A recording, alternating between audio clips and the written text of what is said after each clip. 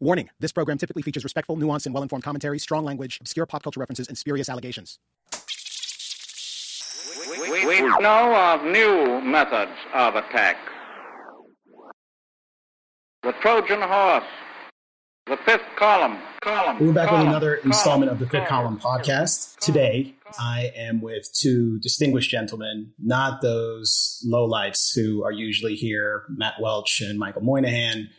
I am joined by Thomas Chatterton Williams, contributing writer at New York Times Mag, columnist at Harper's, and author of A Self-Portrait in Black and White, and Glenn Greenwald, journalist and co-founder at The Intercept, host of the System Update podcast, which is actually a YouTube show.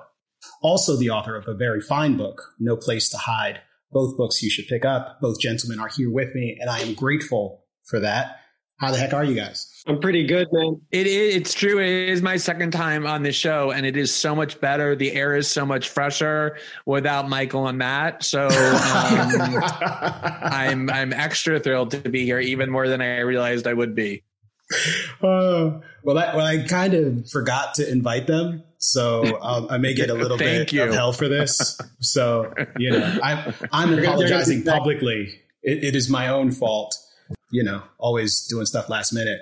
I'm actually working on my place here in Brooklyn, so there's no AC running, which is great for capturing audio. But if you notice like sweat dripping down my face, that's what's going on, because you gentlemen can see me on the Zoom video. But I wanted to get us together today to talk about some of the things that have been going on. Unless you've been hiding under a rock, you know that there was this letter that materialized in Harper's. It was an open letter about... Well, I'll let Thomas put it into context, seeing as Thomas is one of the people who was instrumental in bringing that letter into being. It had about 150 signatories, and perhaps Thomas could briefly speak to why that number. But it also created a bit of controversy recently. Thomas was talking about it on a program. I believe it's Matt Taibbi and Katie Halper's podcast that you were on, right? Having that conversation.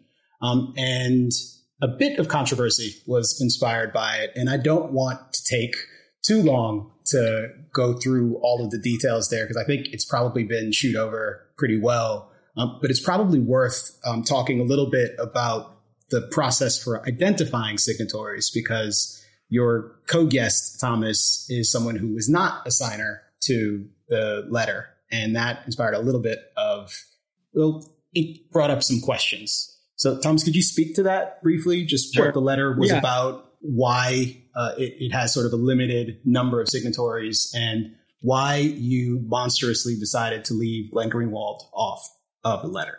Sure. Just to contextualize it, on July 7th, 153 writers, academics, artists, and other public thinkers signed a document called an Open Letter on Justice and Debate, published in Harper's Magazine, that made the case that we're in a climate of censoriousness and intolerance, and that a just society is a free society, and that you can't actually pursue the kind of inclusiveness and justice that we all believe in by constricting freedoms, and that we wanted to take a public stand on this, while we believe that, authoritarian impulses are thriving on both the left and the right, and that Donald Trump kind of hovers above all of this and has a tendency to want to cancel himself. But there was a good amount of criticism for the kind of I hate this term, but the woke kind of censoriousness that thrives on the left as well, and that really has kind of captured a lot of our nations and, in an international way, cultural and media institutions. So it was something that was organized by myself, George Packer, Mark Lilla, Robert Worth, and David Greenberg. And I'm really happy to sit down with Glenn here, who's somebody that I really would have liked to have on the list. There's been so much attention paid to what was really kind of a thoughtless comment I made on the Rolling Stone podcast in the context of a very long conversation when I was asked why we didn't have Glenn on the list. And, a lot of people, when they don't have information, the kind of Twitter conversation that goes on when we talk about especially decisions in media, there's a kind of rush to think that everything is so meticulously planned and thought out and thorough and everything is done for a reason. And what actually happened is when, I said that, I would have liked to reach out to Glenn. And I think my language on the podcast was that I was outvoted. In fact, that's not even true. I went and talked with the other guys and we looked at the email chain. What happened was I suggested we reach out to Glenn.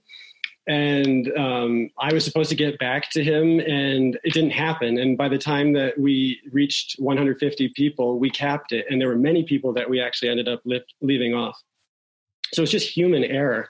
There really wasn't a lot of thought to it. Everybody said, you do this, and you do this. And when it came back to me, I didn't reach out to several people, including Matt Taibbi, too, who I didn't have the email address of in time. And once the letter was published, realized that he would have been somebody that I also should have reached out to. I can name a dozen people, and maybe 5 to 10 of the most prominent names that could have been on the list contacted us after the fact, asking why they weren't contacted. And we felt horrible about that too, because we would have loved to have all of these people kind of affirming these values that we believe in and that we believe don't actually have ideological litmus tests attached to them.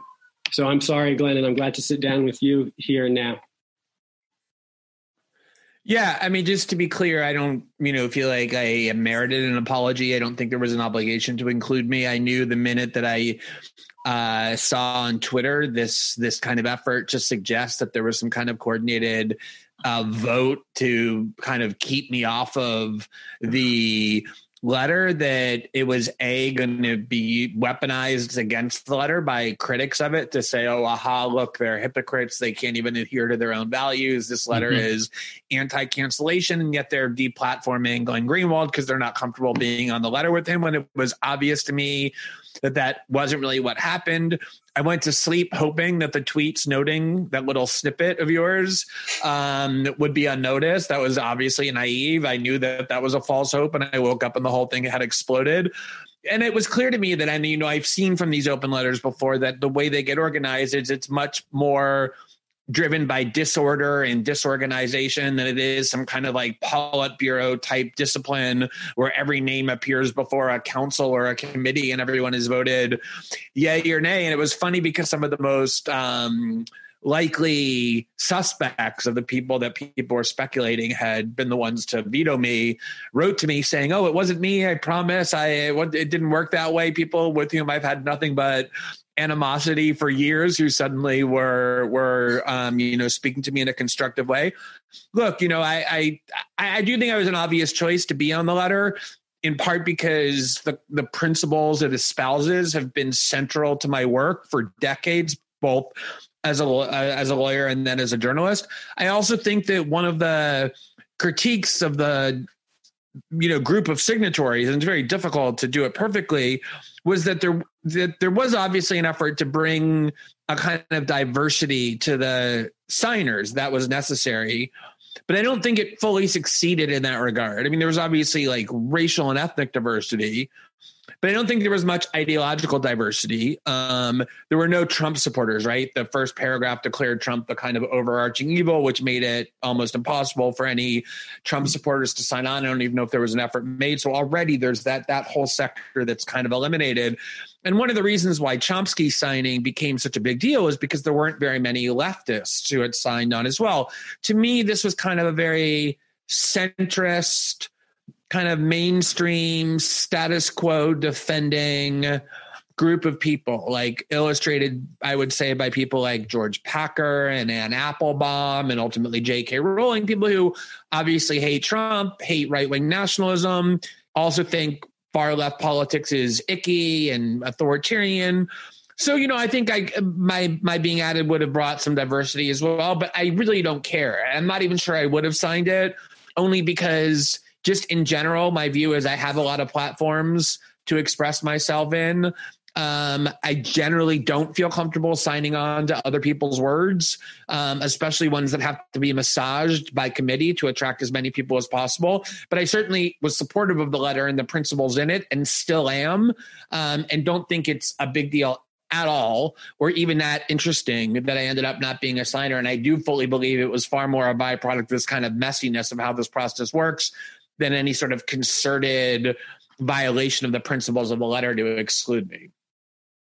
Yeah, I just want to shout out Matt Karp also, who was a leftist on the letter, and there are others, but the ideological diversity, it was difficult for any of us who were reaching out to people to know staunch and serious Trump supporters who are also staunch and serious supporters of liberal values and open debate and maximum tolerance. There may be some out there, but it's also a human endeavor where we don't know. I don't know any.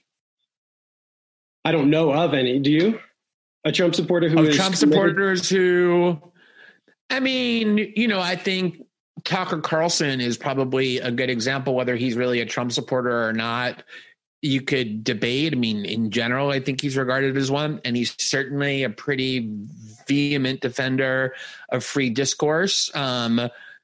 He defended me, for example, very vocally when the Brazilian government was trying first, when it was threatening to imprison me, and then when they tried to, knowing that, Fox News has a big presence among the Brazilian right, and it made a big impact. And he's done that before in other instances. And, I don't think it's a big deal. Again, I think that, the group of people with whom who you started with and who kind of was the nub of the effort are people who are kind of ideologically similar. And so it's difficult to reach out really far from those precincts because the people they know are going to be people closer to them.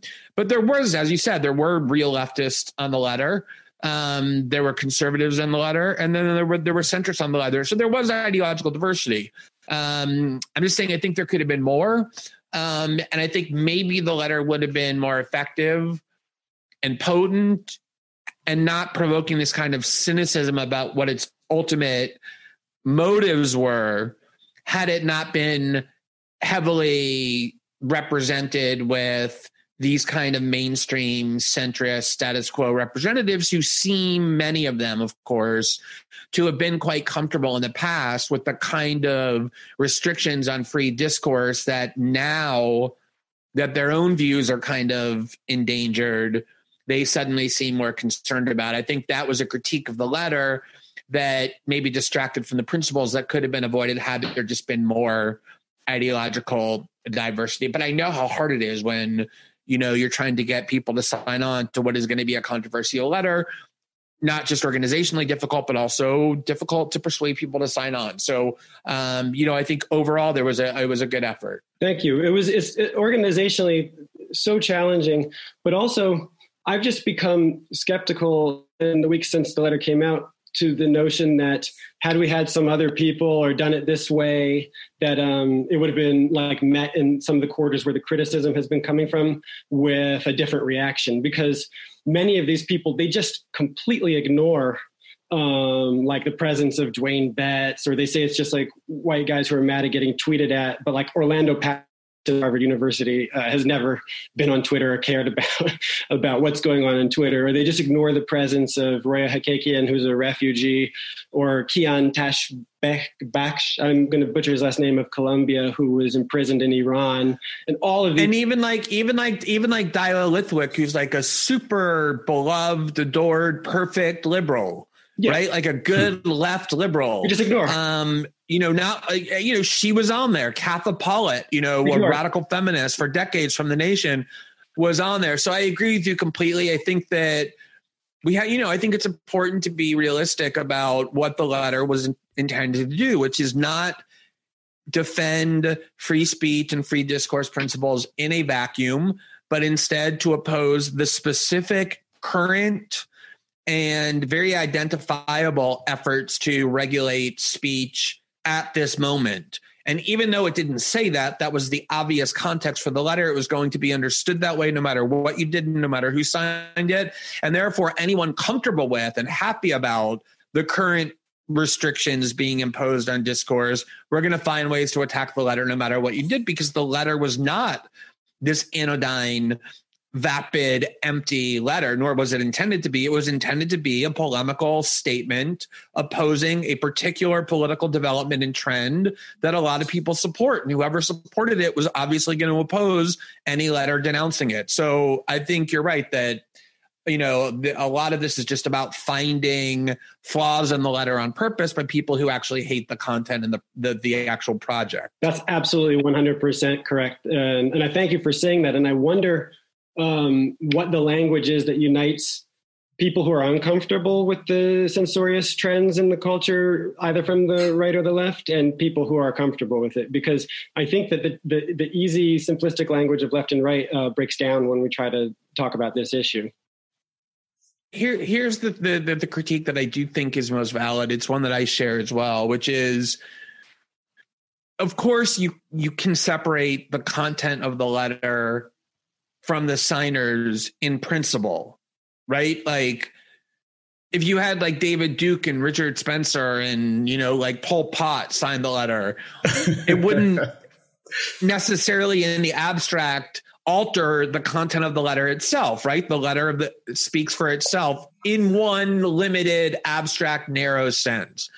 But in the more realistic sense, as I was saying earlier, of course, there's a political project. There's a polemical position being taken that is shaped by the current debate. And it is true that there are a lot of people on that letter who have either been indifferent towards or supportive of, or even perpetrators of, the kinds of restrictions on free discourse that the letter purports to find so troubling. And that does lead to the question about whether this letter was really about defending these principles in general, or whether it was about preserving the prerogatives and the kind of freedoms that these particular elites have always enjoyed and now suddenly feel that they're losing. That I do think, whether it impugns the letter or not, is a legitimate question surrounding the letter itself. That's an interesting conversation to have, and the idea that people can evolve and people can come to understand that views that they used to hold or aspects of the kind of constricting discourse that they used to engage in were mistaken and led to a worse culture that they've only now come to understand. I think we have to allow that kind of growth too, and that would be very much in the spirit of the letter. And I think we can perhaps extend this conversation a little bit more, because I think the point that you're making, Glenn, actually underscores something that I've thought a lot about since the letter was published and in the ensuing weeks of criticism. Just the question of exactly what represents cancel culture, what's consistent with opposition to cancel culture. And I should say, and this is not the first time I've said it, that I'm pretty uncomfortable with the phrase, and I have not figured out another phrase that I would prefer to use in its place just yet.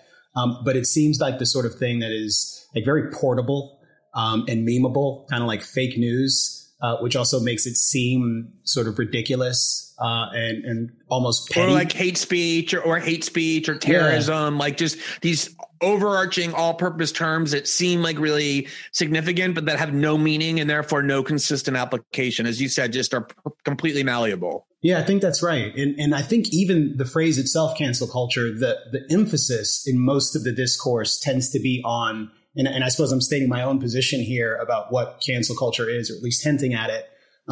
The discourse tends to focus on the cancellation itself and not so much the culture component. And the culture is what concerns me. I'm someone who for a very long time has thought that there are, of course, things that you cannot say without taking some risks. And I don't have any expectation that people who are sort of iconoclasts or heterodox thinkers who are advocating for some new perspective won't have to encounter some sort of cultural resistance.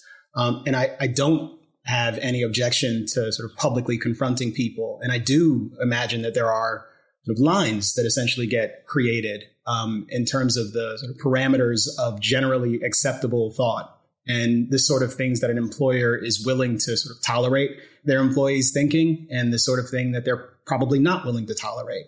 Like if you're an out Holocaust denier, or like that, it may be difficult for you to find and maintain employment in the United States of America today. And I don't know that I have a huge problem with that. At least if I put it another way, it's not any one instance of cancellation that has me concerned so much as a culture that seems to be kind of bloodthirsty, that seems to prefer the guillotine and excommunications to the genuinely difficult work of trying to persuade people and evangelize and actually achieving a couple of conversions. So I wonder if you both could speak to that. Like, what is cancel culture and what exactly constitutes hypocrisy in this context? Can I just say that we avoided using that term in the letter for a reason, because it's really been co-opted and kind of destroyed, most recently by Donald Trump, in a cynical way. But just because Trump cynically exploits something doesn't mean that the thing that he's using the term to describe doesn't exist at all in the wider world. And so I agree with you. Like, a common critique is like, there's no such thing as cancel culture. And then you point out an incident and people are like, well, but that was deserved. That was just accountability. So focusing on incidents itself can be a kind of Sisyphean task, trying to get people to see why that matters. Focusing on a culture that celebrates public humiliation, shaming, punitiveness is a much more worthwhile kind of argument to have. I think that what's so disturbing about whatever we're calling cancel culture is that it's exacerbated by the social media technology that makes our public square so enormous and capable of targeting somebody instantaneously and whipping up a fervor for which we're not really built to endure, most of us. Most people cannot handle 1,000 people critiquing them at the same time and poring over all manner of innocuous and trivial things they may have said, dating back to the advent of Twitter. It's an enormous punitive tool at the disposal of a mass of people that really is in fact no one. The punitiveness is an impulse that passes through many different people at a time and takes shape and destroys people and moves on. So cancel culture really has to involve this aspect. It's not just someone accountable. It's not someone getting fired. It has to involve this aspect of somebody trips over a norm, oftentimes one that has not yet been fully established. It is different than actually being Tucker Carlson's lead writer and having an alter ego who publishes super racist stuff under a pseudonym. That's probably in violation. I'm pretty sure that's in violation of the actual work contract that person would have. Cancel culture is usually tripping over something. But let me just stop you there, because I think it's a really important point. Let's assume there was no Fox contractual prohibition on doing whatever he did, and it was discovered that he was writing this supremely racist stuff, as was discovered, and Fox fired him over it because they didn't want to be associated with those views. Is that, in your view, an example of A, cancel culture, and B, an illegitimate attempt to restrict the discourse or punish people for holding dissident views? And if it's not an illegitimate example of that, why isn't it? Sure. I would say that trips over a very well and long established norm in mainstream society, that you cannot actually write the kind of racist comments that this person was writing without there being real repercussions. So I would call that, actually, that doesn't involve the kind of thing that we seem to mean when we talk about cancel culture, which is that you're tripping over and being made an example of for violating not yet solidified norms. These are norms that are still in. And that's why it's so important to actually call out this behavior, because you don't need to convince many people that what the writer for Tucker Carlson, Blake Neff, did. You don't have to convince people that this is wrong. What you do in cancel culture is you identify someone, call them out, whip up a mob that then targets and pressures their employer as a process, as part of a process of establishing this norm and silencing those and cowing those who might contest the solidification of this new norm. And so I think that's a very, very important component to it, as is the whipped up social media outrage that targets the employer. And then the final aspect of it is a kind of stigmatization, a stigma that attaches to the person that's being cast out of polite society for tripping over this new norm. And that stigma follows the person beyond just the job that they've now lost or the board seat that they've lost. And that person is supposed to be outside of the circle of respectability now. And it's wildly kind of, then the whole thing moves on, and that person's life is destroyed, and we're still debating on whether this is even wrong what happened. Well, one thing I'd quickly underscore about that particular instance is just with racism in particular, like it's achieved this elasticity of meaning, and none of the megatonnage that's associated with allegations of racism has seemingly been altered.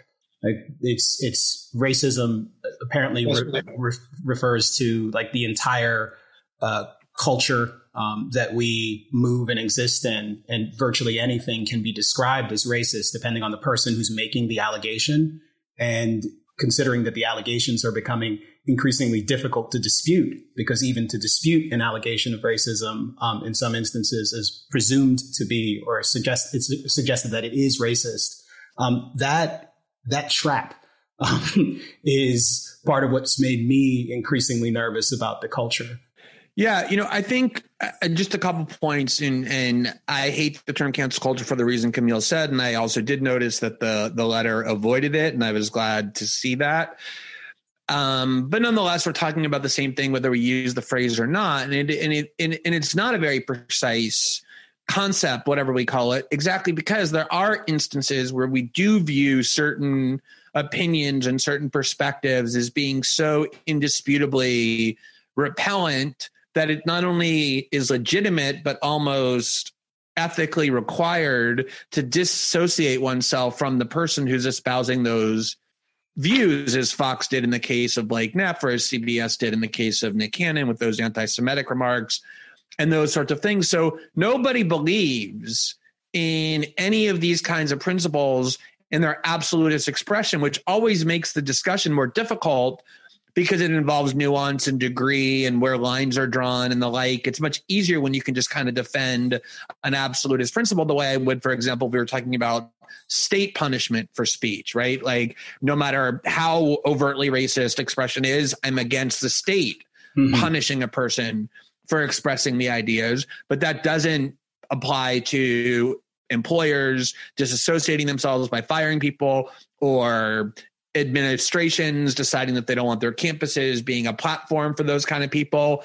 We all want to have those associational rights to refuse to participate in something with somebody who holds those views. And I don't think it's censorious. I think it's just kind of ethical behavior. I think Camille's point is correct that the problem has become that all of these terms, homophobia, xenophobia, racism, transphobia, have expanded so aggressively to essentially mean anything that deviates from the pieties and orthodoxies of any particular small faction wielding this power, that's where the problem comes from, is from the kind of mission creep of that principle that I just articulated.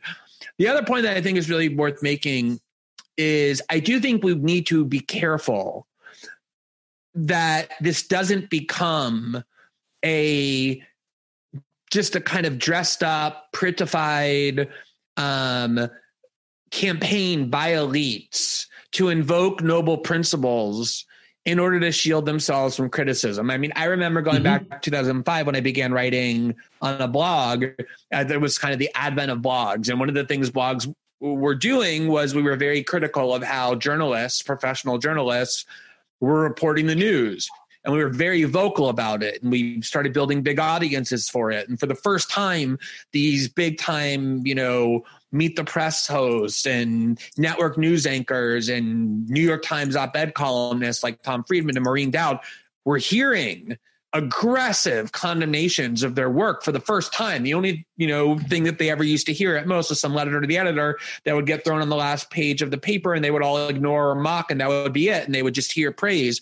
And it created this cultural conflict where these journalists were saying blogs are going to destroy journalism because it's making it so that we can't even report in a way that offends this group or that group. There was this cultural clash where these people who for so long enjoyed this shielded prerogative of this platform, this privilege, for the first time felt like they were being besieged, not with career destruction, but with criticism.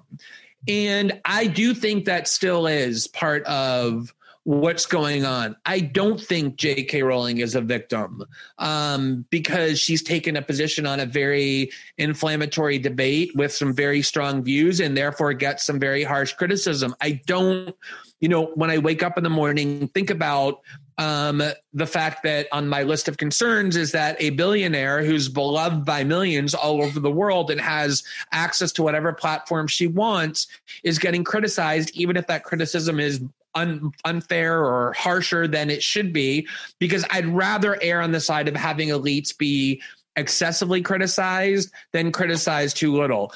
What I think is the nub of this concern, at least for me, is that what this does is it sets an example so that when you watch people like J.K. Rowling or whoever, David Frum or whoever the kind of elite victim of the day is on Twitter who's been unfairly attacked and demonized but still has a great job and is in no danger of losing their economic security, the message it sends to people who have no platform, who have no power, who have no position is that you can't step out of line because this will be done to you, but you don't have those same defenses.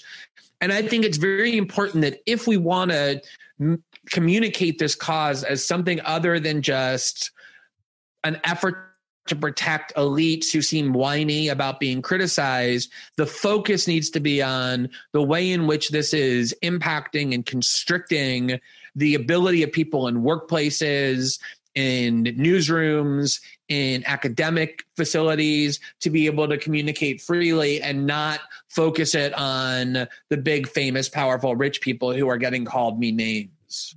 I agree with you 100% on that. And I think that what is a testament to why this letter is resonating for weeks in multiple countries right now is the amount of mail that we've all been getting from people like you're describing saying, thank you. No one would ever ask me to sign an open letter. You don't know my name, but this is a problem affecting me. And I don't think any of the famous people on the list would say that they're victims. I think that most of them understood that what they were doing was using some of their cachet to defend people who wouldn't be able to start an international conversation over the kind of censoriousness that they're feeling in their workplace. David Brooks had a column today citing a poll that showed 62% of Americans are afraid to say what they actually think on many issues for fear of losing their livelihoods. That's an important part of the definition of cancel culture that I don't know if I made explicit enough. It's not about taking heat on Twitter. I think you more than me and Camille, but me and Camille can intuit what you go through on a smaller scale. We all understand what taking heat is like. I don't care about that. It doesn't bother me really at all. But it's the heat attached to your livelihood that is extremely troubling. And the idea now that it's okay to try to take away someone's employment as a method of enforcing conformity of thought that I think is extraordinarily chilling. I've been thinking a lot about this definition. I wrote an article last week trying to grapple with these with what we're talking about. Because like I said, it's so much easier in the context of the work that I've done mostly, which is state censorship. Because here we're talking about more subtle gradations. So there was this event, this episode that to me illustrates the point really well. I was working on a film about Martina Navratilova because she was my childhood hero, and it was designed to kind of explore why that was. And the first director we chose with whom we were working was Kimberly Pierce, who directed this groundbreaking film in 1995 or 2000 called Boys Don't Cry, which was about a trans boy who had been murdered in Kansas. Brandon Tina was his name. At a time when Hollywood was making no films about trans people, when people barely even understood or knew that there was such a thing as a female to male transition. It was always male to female to the extent it was talked about at all. The film was made for no money. Kim was in her mid-20s. It ended up, being nominated for multiple Academy Awards. Hilary Swank won the Best Actress Award. It was groundbreaking on every level. Like the first Hollywood film that brought trans visibility to light in an incredibly, sympathetic and empathetic way. I mean, Kim talked about how she made the film because she fell in love with Brandon Tina, and it brought trans visibility into these mainstream discussions for the very first time. And then Kim herself at the time was identifying as lesbian and subsequently came out as gender non-binary. She would start, she cropped her hair. She would wear tuxedos to the Oscars and bring her female dates. And when she went to speak at Reed College, she was invited to go to speak at Reed College in Oregon about her film, To Show Boys Don't Cry, and then to speak about the film, she was shouted down for 2.5 hours by trans activists who were accusing her of being transphobic by having casted a cis woman in the role of Brandon Tina instead of a trans male actor, which barely existed at the time. Even though she made Hilary Swank live as a male for months in order to do the role, and she won a fucking Oscar, kind of a tribute to the fact that she did a decent job of portraying Brandon.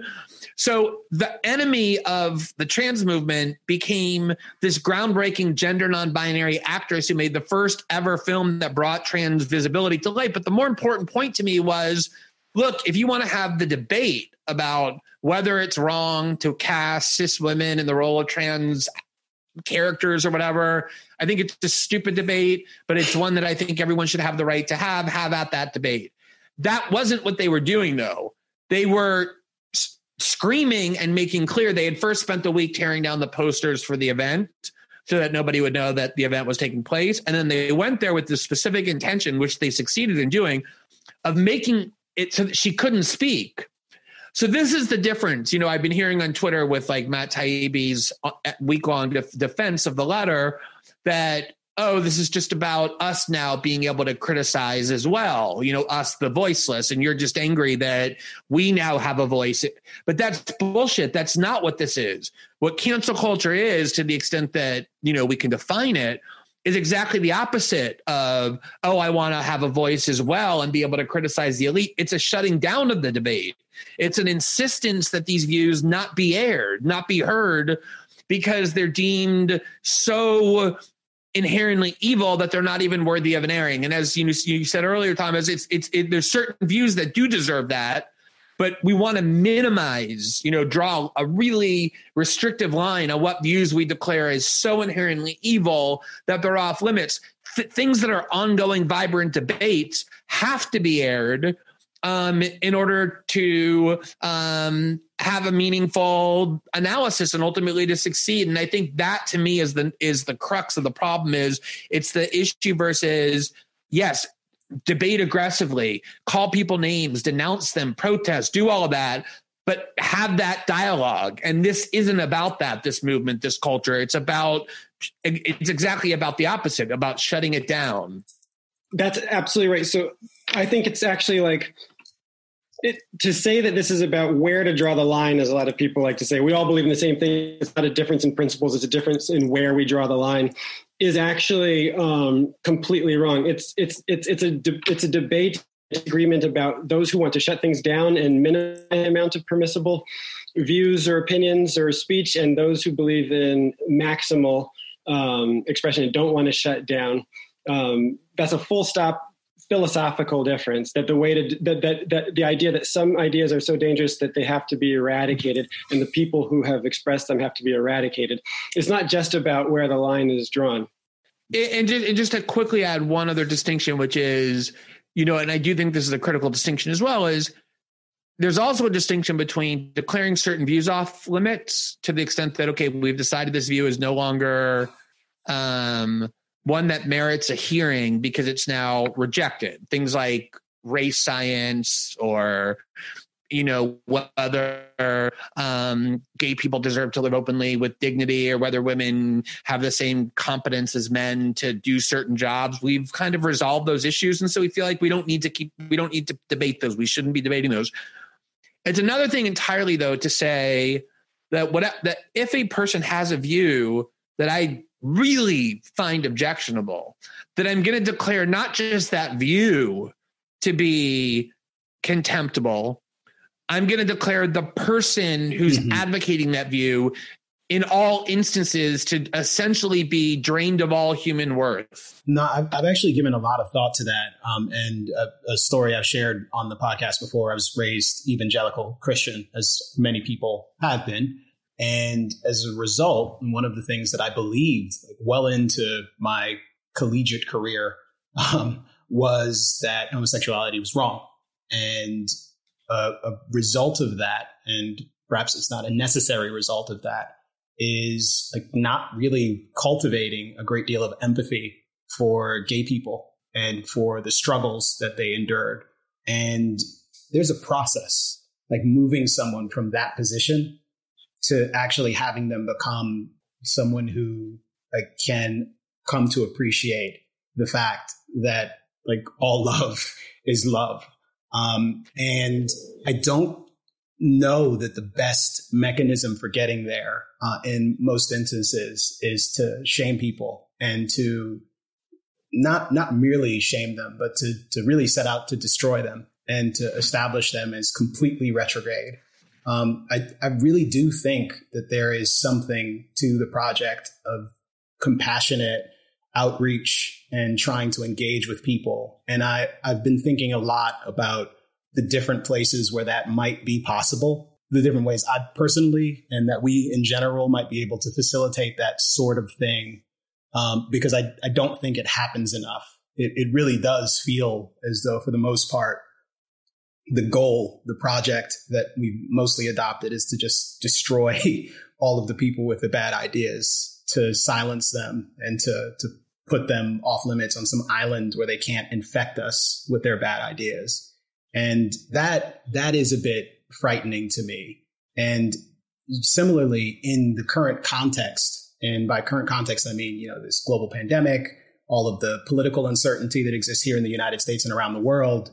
One of the reasons I think this is worthwhile to talk about now is because of, I think it's Wes Yang, who I stole this from, who uses the phrase in his very fine book, The Souls of Yellow Folks. And I want to get him on the podcast soon too. But he describes it as sort of the totalitarian potential of these well-intentioned sentiments around protecting certain classes of people, and a new set of norms that are used to try and police speech.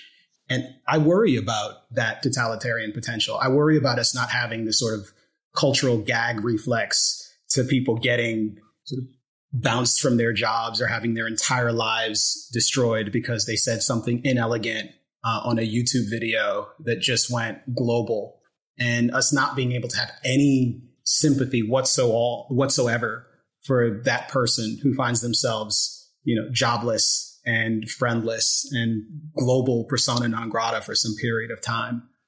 So I don't know if either of you have thoughts on that and on how we might be able to deal with people who have perhaps sort of even objectively foul opinions on things, but are perhaps also not bad actors. They're people who have the capacity to change their minds if we can appeal to them.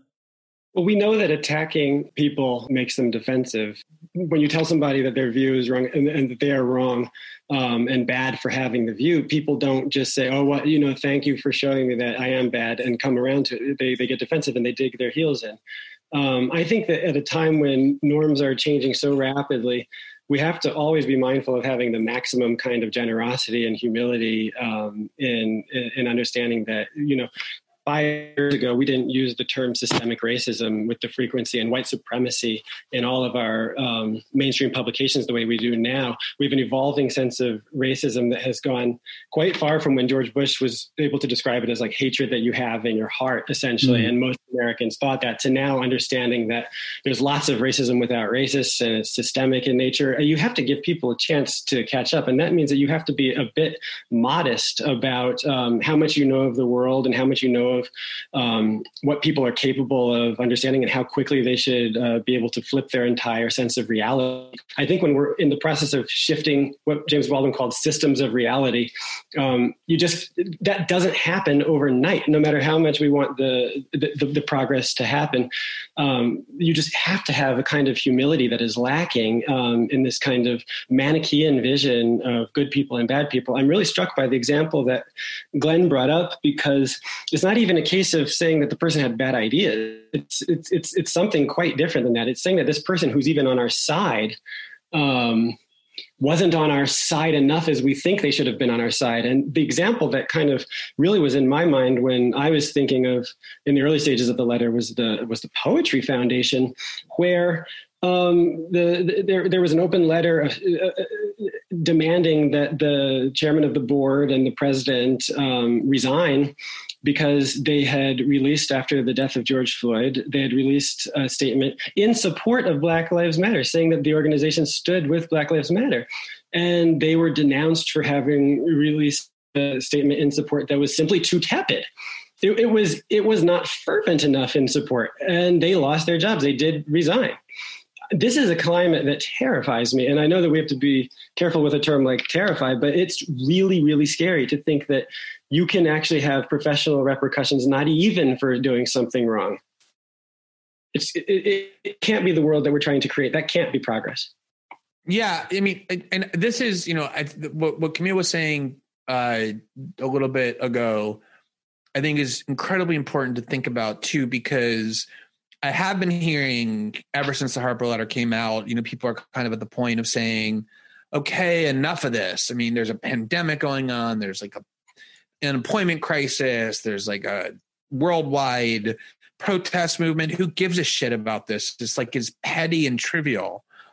And the reason I think it's so not the case is, well, first of all, just for an easy reason, which is that the graver the crises we face, the more important it is, I think, that we all have the ability freely to communicate and to explore what new ideas we're going to embrace and new solutions and how we're going to bridge the gap between what these crises are doing and upending our lives. I think it's more important than ever that we have, as the world changes, the more changes that are happening, the more rapid and fundamental they are, the more important than ever it is that we're liberated to be able to think differently and in a new way, as opposed to being imprisoned in pieties and ossified orthodoxies.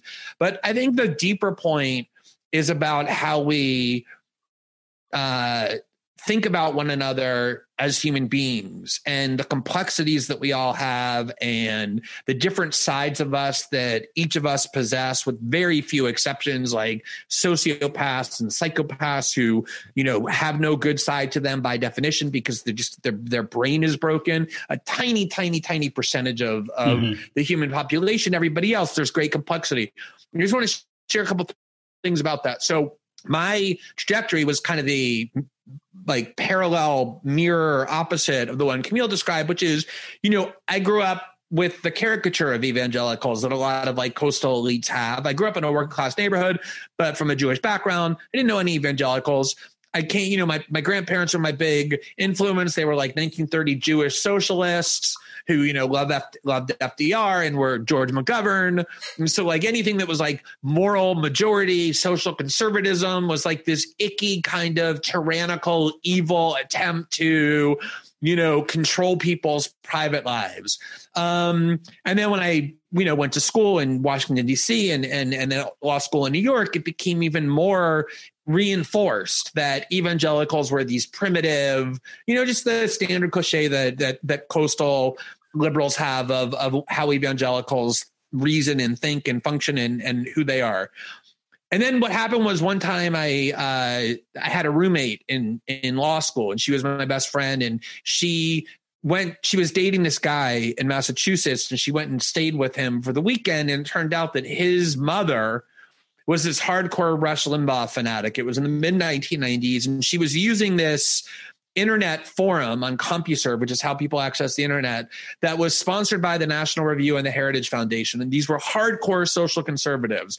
And she came back and she said, there's this forum. They're all like crazy right wing. And they weren't like nice libertarian conservatives. They were like Marietta moms who were like, saying that homosexuality and abortion were sins that were going to send us all to hell.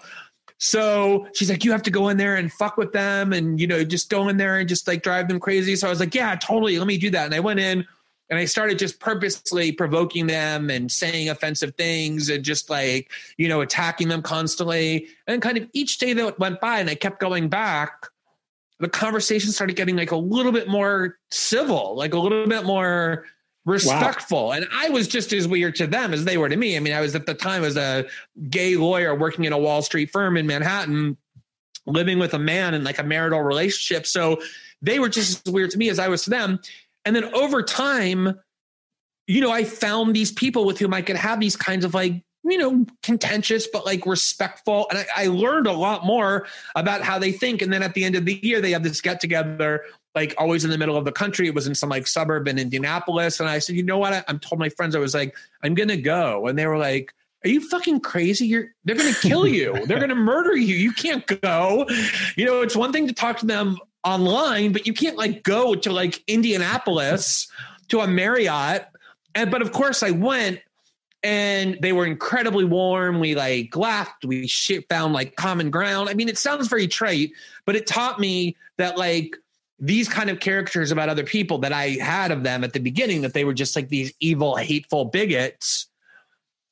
A lot of it is just like how we're shaped culturally, the kind of randomness of where we come from. Like had Camille grown up differently, had I grown up differently, we would have had different views.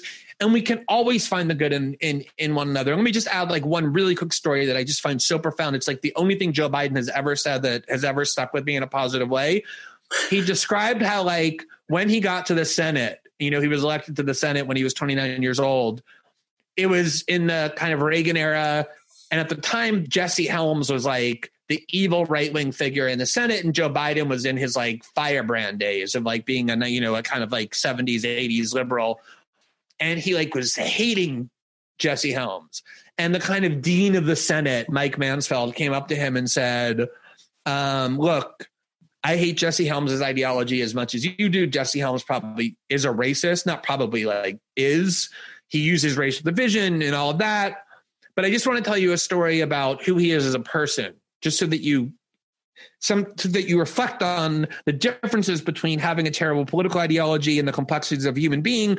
Jesse Helms and his wife had, I think, 5 of their own children biologically, were never rich. Like he was always, living on a public salary.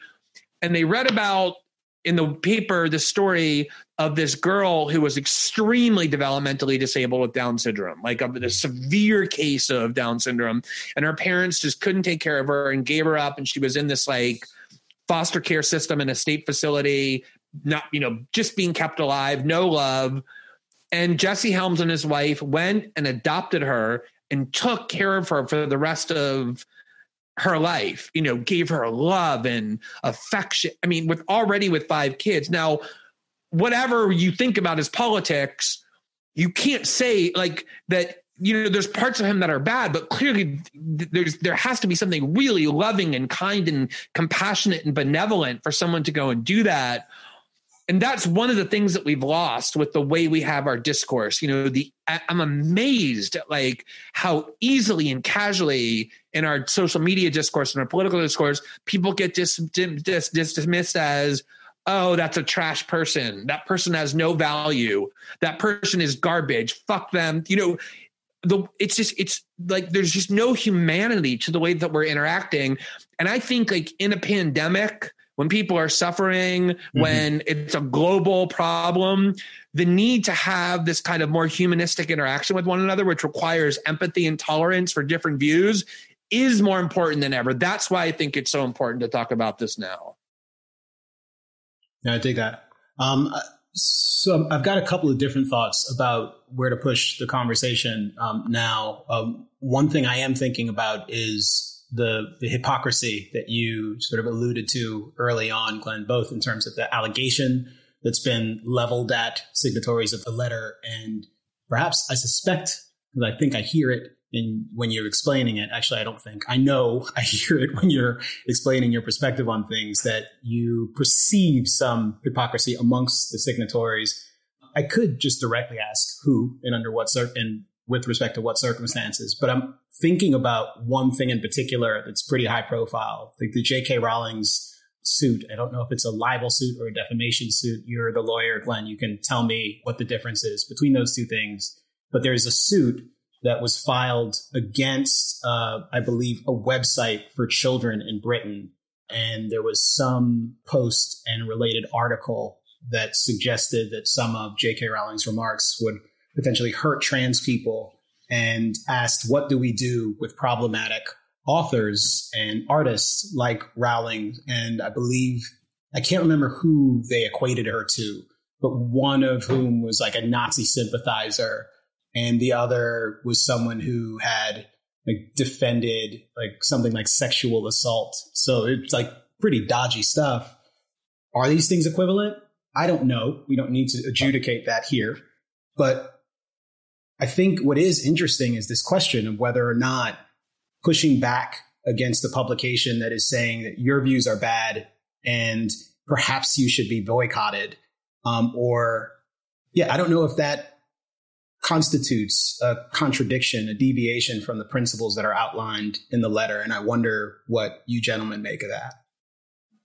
Can I just say, you have to be able to defend your good name. That's what's at stake.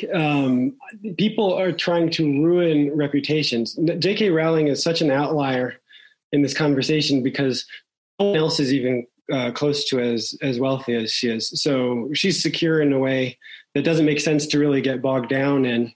But the principle still applies that, what you're talking about is it's character assassination. We can talk about what her views mean, and we can talk about why they might be correct or incorrect. And that's why we argue in the letter that we have to expose ideas to the daylight of counter argument. But character assassination is really something very important. And the right to defend yourself, especially in a society where you do have libel law, like in the United Kingdom, this is a necessary thing to do. And I'm like, the language of safety is also something that I think that has to be on the table to talk about. Why do her views put people in harm's way? That has to actually be established. These types of claims can't just be lobbed and that's the end of the debate. And we just all accept that rhetoric is physically harming people. We have to be very clear and precise about what we're saying. And I realize that even me saying that we have to actually withhold our ability to just immediately accept that views equal physical danger is something that's going to be misinterpreted and willfully misconstrued. But I think it has to be said. The same people that make this argument, and the hypocrisy is crazy, and I'm going to bring in my own personal experience.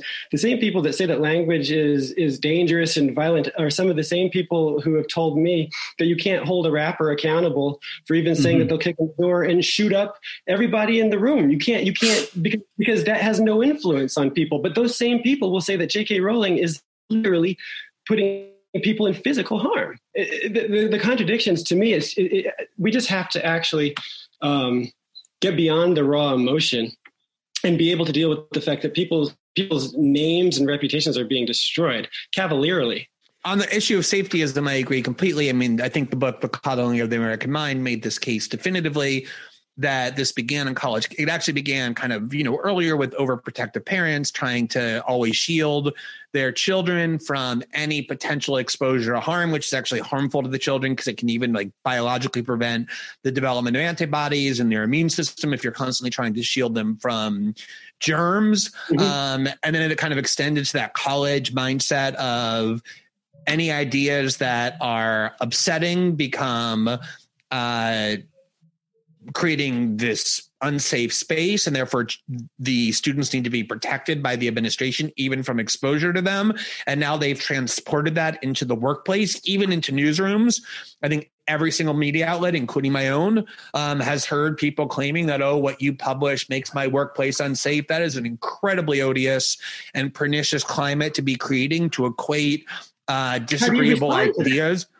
That's madness. That's madness. And that ought to be combated and condemned with, the fullest force possible, because nothing is more dangerous to academia or journalism or free discourse than that. So let's talk about the J.K. Rowling example and also one other. The debate in which she's involved is an incredibly contentious debate that involves very vicious accusations on both sides.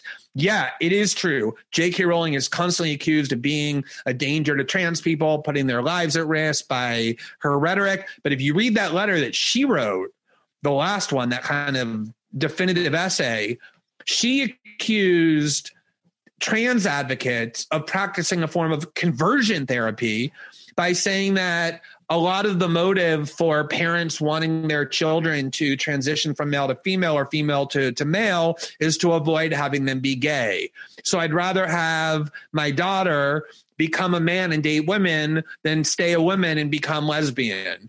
Anyone who defends trans rights in the UK is instantly called misogynistic, that they're trying to destroy the right of women to have female spaces because trans women aren't really women, especially without having gender. So the debate is very contentious on both sides. What J.K. Rowling did, and what Camille asked about, went way beyond that, which is what she used the billions of dollars that she has, or the $1 billion that she's worth, her unlimited resources, combined with the extremely permissive or restrictive libel laws in the UK that are very favorable to the plaintiff in a way that the US, for example, is not, to threaten to destroy the school for using her as an example of somebody who is a problematic writer, and to ask the question whether her bad views can be separated from her art, whether you can still like Harry Potter despite viewing her views in this debate as being odious. If we're defending free discourse, we should be defending the right of the school to express that opinion and the right of J.K. Rowling to defend herself. That's not what she did. She tried to prevent that debate by threatening to destroy the school financially and forcing them to abandon the views that they held as the only way that they could engage in self-preservation, which to me is a strong inconsistency with the principles of the letter, which again doesn't impugn the principles of the letter, but does suggest that maybe the people who signed it aren't really such authentic devotees to those principles when it entails something other than protecting their own prerogatives. The other example that I'd rather avoid, because I actually feel conflicted about it since I was the one responsible bringing it to public light, but everyone knows about it now and it's weird to not talk about it, is the one involving Bari Weiss. When she got hired by the New York Times along with Bret Stephens, I wrote an article essentially saying, stop focusing on Bret Stephens. The much more important person here is Bari Weiss. I promise you she's going to be way more influential in the public discourse than Bret Stephens is. And I recounted her history in college and after in trying to get professors from being denied tenure for excessive criticism of Israel, for punishing professors at Columbia who were deemed too pro-Arab and too anti-Israel, for equating people who advocate boycotts with anti-Semitism and bigotry and seeming to be comfortable with new laws that would be designed to punish them. I'd love to have a conversation with Bari about whether she's evolved from those college years and that activism that I brought to light in that article. And there's a lot of other examples like that where, for years it's been Muslims and pro-Palestinian activists and leftists who have been silenced and punished and sanctioned on campus. And there is a question of why didn't these elites who have signed this open letter object back then when the views that were being restricted in sanctions were ones that they don't necessarily advocate? That I do think is a legitimate question. And what I actually have been saying and hoping is that by affirming these principles, even the people who in the past have been comfortable violating them will think differently going forward about the rights of those who hold views that they find offensive. That's what I think the value of this kind of a open letter can be, is to galvanize support for these principles where previously they didn't exist. Well, I agree with you 100% on that. I think people actually, it's a valuable lesson. People actually have to be able to evolve and to become more tolerant. And I would also just say that, you know, what my views were and what I did in college, I really don't want to be relevant and applicable in the HR departments that employ me in my late 30s. It seems to me that this kind of limitless reaching back, and I don't know if she has what her views on her college activism. I don't like to be, and often am, thrust into the role of like being her advocate. I'm her friend, and I think she's actually like quite a wonderful person and has a crazy public persona that also has to do with people kind of treating people as ideas and epithets, and the kind of hysteria around her online has become something else, which I think I probably react to in a protective way, because when you see up close what is going on, it's really despicable. Now, I don't know like what the evolution of her views is, but I know that like myself, if you're bringing up what my views were at 19 years old, and I'm 39 now, it's as irrelevant as you know. I have said this on Twitter. Like Ibram Kendi wrote in college, he's our nation's leading voice on racial matters. In college, he wrote that we have to hold open the possibility that white people are aliens. This never actually comes up. People don't hold him to account for that, nor should they. He was in college. No, that's why I say that I'm a little bit conflicted, because I agree. I've said many times that, and it's really true. It's like the thing for which I am most grateful in this world is that there was no internet when I was 20. That forever would record my views. But, you know, with Barry, she's not 50. You know, when she went to the New York Times, she was 33. It was a paucity of public record. And there was a continuity between that college activism and the writing that she was doing, in my view. And I sent her a message after that letter saying, hey, I'd love at some point, given the role I played in bringing to light what you did in college, to have a discussion with you about how you view that now. And I do think it is odd how she's become such a figure of hate, lightning rod for it's. There's something really psychologically complex about. I mean, I'm a huge critic of a lot of what she's written. I get that, but why she provokes this visceral hatred that a lot of worse people don't, I think is really an interesting question. People don't talk about Richard Spencer like this. I mean, no, it's true. You know? It's true. There's a dismissiveness of someone like Richard Spencer. We don't have to take any time to analyze his views. He's bad, of course, but Barry, I mean, are you kidding? The fact that she's in the temple doing things that are perhaps not consistent with the values of the high priest, nearest enemy, because it's all about example making. The nearest enemy, you know. And Glenn, I'm actually really grateful to you for bringing that one up, because I was planning on it. I consider Barry a very dear friend, and I adore her as a human. We disagree on plenty of things and have had some of those conversations on the podcast. In fact, a similar sort of conversation to what you were alluding to about anti-Semitism and the context in which the charge is often applied to people. And I think, you know, I would commend that to people. I won't try to restate Barry's argument here. I am curious, Glenn, because I just don't know if you responded to it publicly, but I feel fairly confident you've probably seen it. Like David French, who at the time of the college events that Barry was involved in was, I believe, the chairman of FIRE, wrote a column for National Review in which he defended Barry and suggested that what took place on campus was quite a bit more complicated than is generally perceived. And I think he was specifically disagreeing with some aspects, or at least trying to contextualize some aspects of your account. But I think it also is sort of a broader, at least when I read it today, it seems like something that would probably benefit people who I see often castigate her for, in some cases, like trivial things. like the immigrants, we get the job done saga, which I'm a first generation American. My mother came here when she was pregnant with me. I was born here. I'm a citizen. I also consider myself an immigrant. And if someone said that about me, I wouldn't consider it racist. The two most frequently cited things that represent Barry's awfulness as a public person offering commentary on the news of the day and events of the day are an episode from college and this particular instance of her mistakenly suggesting someone was an immigrant. Let me just push back against that a little bit, because the thing about the immigrant comment is utter bullshit. It was obviously just a good faith mistake she was making in an attempt to praise somebody. And it was, it's barely worth a conversation except for observing how insane the discourse was surrounding it on Twitter. Mm-hmm. So just let's leave that aside. I respect David French a lot. And I actually listened to, you recently had him on your podcast, and I listened to the whole thing. And I read, it was a response to what I had written. It was directly responding to what I had written. I think if you go back and look at a lot of those examples, like the clearer ones are ones he didn't address.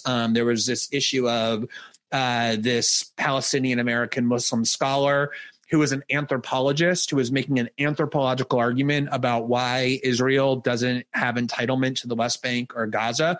Mm-hmm. And she was considered a star in anthropology around the world. Her tenure track was paved, with no impediments. And then suddenly some West Bank settler started a petition saying that she should be denied tenure. I think it was at Radcliffe, or I forget exactly where it was. And Barry jumped on board on that.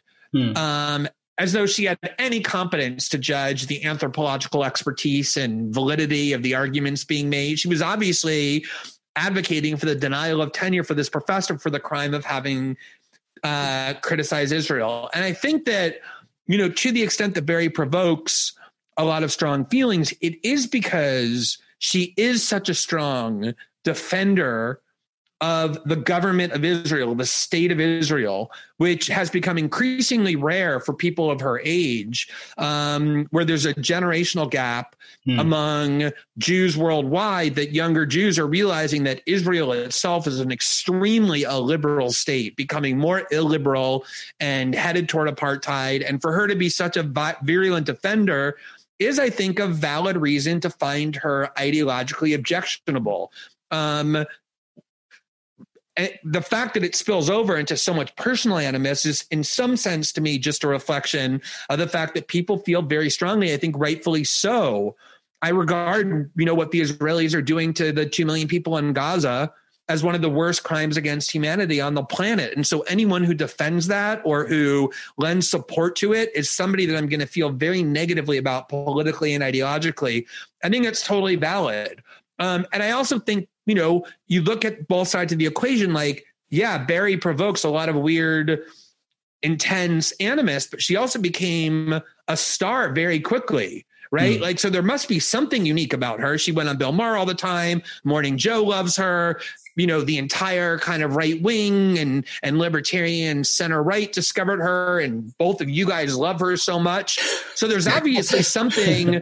We can't just talk about her like she's just some ordinary pundit. She's obviously resonating on both sides. And I think there's part of it that's valid ideologically and politically. And then there's part of it that's just like a weird psychology that, because she's this very kind of, she's like a hip, young lesbian living in Manhattan, dating a woman who's a reporter at the New York Times. It just doesn't seem like she should have the politics that she has. And I think people find that really upsetting. Yeah, I will say I'm also a forceful defender of hers online. And oftentimes I get so upset when I feel like folks are just being malicious and unfair and really derogatory, like the nasty ad hominems that I see directed at her.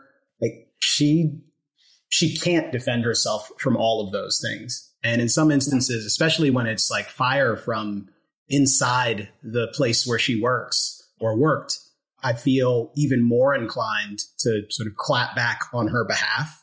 And actually with you too, Thomas, and I won't put you in a position where you have to discuss your places of employment and what's happening with you and your colleagues, but I've seen a similar dynamic there where folks will swat at you. And I feel very much the same way that, you're probably not necessarily in a position to push back in the same way. And I know that generally speaking, the New York Times is supposed to have some prohibition against that. I think Thomas is actually the new Barry, like the vitriol and the intensity of hatred being directed at you. Yeah. Is shocking to me. And sometimes I think that part of it is when you're newly arrived, you're kind of like new meat. Like you've been at it for a long time. You're a public intellectual. You've written 2 books. You've been, writing stuff, but like being thrust into this kind of like public controversy at the forefront, the way you are, at least from my knowledge, is really the first time that you're in this kind of a spotlight. And it's very difficult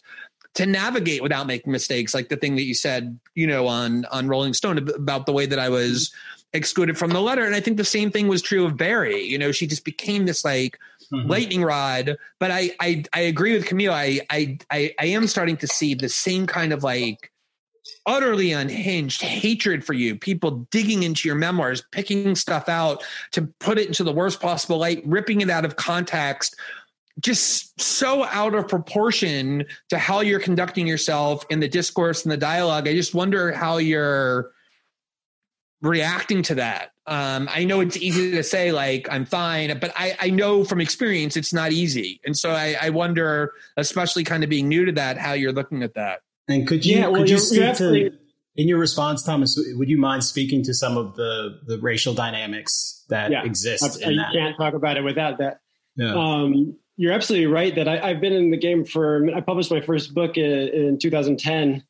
And I've been writing for magazines for about 6 years, but this is completely new. I mean, the kind of intensity of attention that's come from publishing the letter and the kind of anger that's come from it and from some other writing I do around race, basically since I published my second book in October, saying that we can't really defeat racism without ultimately rejecting the categories it imposes, the categories it creates.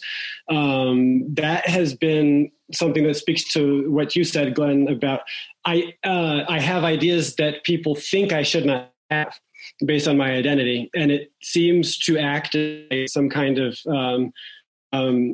disagreement that goes beyond mere disagreement with ideas, but a kind of sense of betrayal that gets very emotionally driven. I read things about myself online, and my wife and I kind of laugh because it's so far away from how I understand myself to be, or anybody that knows me understands me to be, or many people who actually interact with me in quite good faith on Twitter. It's like what you said about Barry.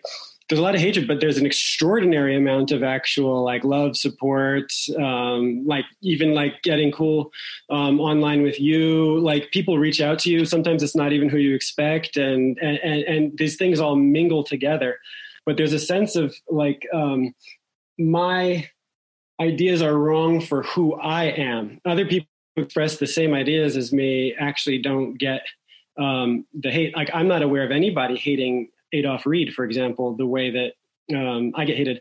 He would say some of the very same things about the fact that race doesn't exist and that you can't solve racism by focusing and reifying identity differences. Ta-Nehisi Coates can blurb Racecraft, which is essentially like the book that I would say defines the kind of argument I'm trying to make through personal terms. Nobody cares that Ta-Nehisi Coates also thinks Racecraft is deeply insightful, but because I think it has to do with something about ideas about what mixed race people are like, a kind of suspicion that mixed race people can be traitorous. The fact that I don't live in America, the fact that my wife is white, I think that I would have a lot of cover for my opinions were my wife to present racially the way that my wife is supposed to. These things get mingled up and get spit back at you online and kind of disguised as a mere viewpoint, but it's something much more visceral than that and deeper than that. And that's why I think that a lot of what Barry catches does have a whiff of misogyny and anti-Semitism to it. There's a kind of gleeful abuse of her. And I think that a lot of what you have to talk about in our new discourse, our new progressive discourse, is the fact that a lot of our racist and sexist and homophobic impulses haven't all gone away, but they're not able to be released in ways that they used to be. But you can kind of release some of the hatred for Blacks by picking the right Black target to tear down. Some of the hatred you have for Jews for picking the bad Jew to tear down. And when I have some of these, because a lot of it does come from actual hardcore white progressives online, when I have some of these white guys saying that I'm basically an Uncle Tom. Do they say basically, or they just make the allegation? There's something that I'm actually they can release some of what they'd like to release. You can't convince me that this is not. So I think that we're in a situation where, Twitter is toxic. Somebody has to be a villain there. And you're right. When you come into the scene in some way, it's like being fresh meat. Yeah. Well, we've been going for a little bit, so we should probably wrap up. I am actually glad that you said the thing about Twitter a moment ago, and contrasting that with the story that Glenn told about connecting with this community of people online who he probably never would have connected with otherwise, and him arriving there to troll and finding something much more significant and meaningful there in terms of the relationships. It's interesting. I think it is definitely true that the tools that have come into existence, the sort of instant publication of ideas and engagement on platforms like Twitter, anonymous people engaging, those things are having an impact on the way our politics and society are evolving. But I do think that they can be forces for good if we're only willing to let them be. And a lot of it has so much to do with our own instincts and impulses. So I hope that we can be the kind of species that's able to leverage these tools for all of their good, beneficial attributes without completely destroying ourselves and imagining everyone else as a monster that needs to be completely dismantled. So I'll give the last word to either or both of you if you've got something you want to share before we punch out of here. But I'm grateful for your joining me for this interesting and thought-provoking conversation. I just want to say it was a pleasure. And this is kind of, for me, proof of why we should actually make time to actually talk, not just tweet at, not just dunk tweet or retweet or assume that we understand a person from an argument. We should separate people in arguments sometimes and sit down and talk to each other. And this was wonderful. Thank you for organizing the thing, Camille. Thank you for showing up, Glenn. And it's been really cool. And there are positive sides to it. But I think that the positive sides of Twitter often happen when it gets beyond Twitter. You actually have sustained conversations with people. Yeah, and I just the one thing I would add is, when Camille asked me to do this, my first thought was yeah, oh God, just what I need, have a conversation with Camille and Thomas Chatterton Williams. I don't have enough conflict and grounds for being attacked. Yeah, but I also knew it was going to be a very illuminating conversation, and therefore didn't really think twice about it. And I think that's one of the things that I hope the letter inspires. Actually, is there are a lot of us who are fortunate not to be subject to this kind of cancellation, not be subject to these kind of threats of coercion that are used subtly to ruin people's reputations. And I think those of us who have the obligation to use our platforms to try and create as much space as possible to allow other people who are a little bit less secure to be able to have that space as well. And it can just only grow from there. So, as much controversy as the letter provoked, to me, it was kind of a testament to the value that it served. Thank you. You're beyond cancellation. I'm not there yet. So. You're teetering. You're teetering on the border. We're going to see on which side you fall.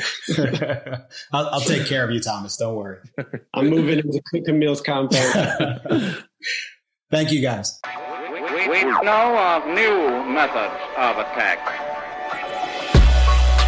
The Trojan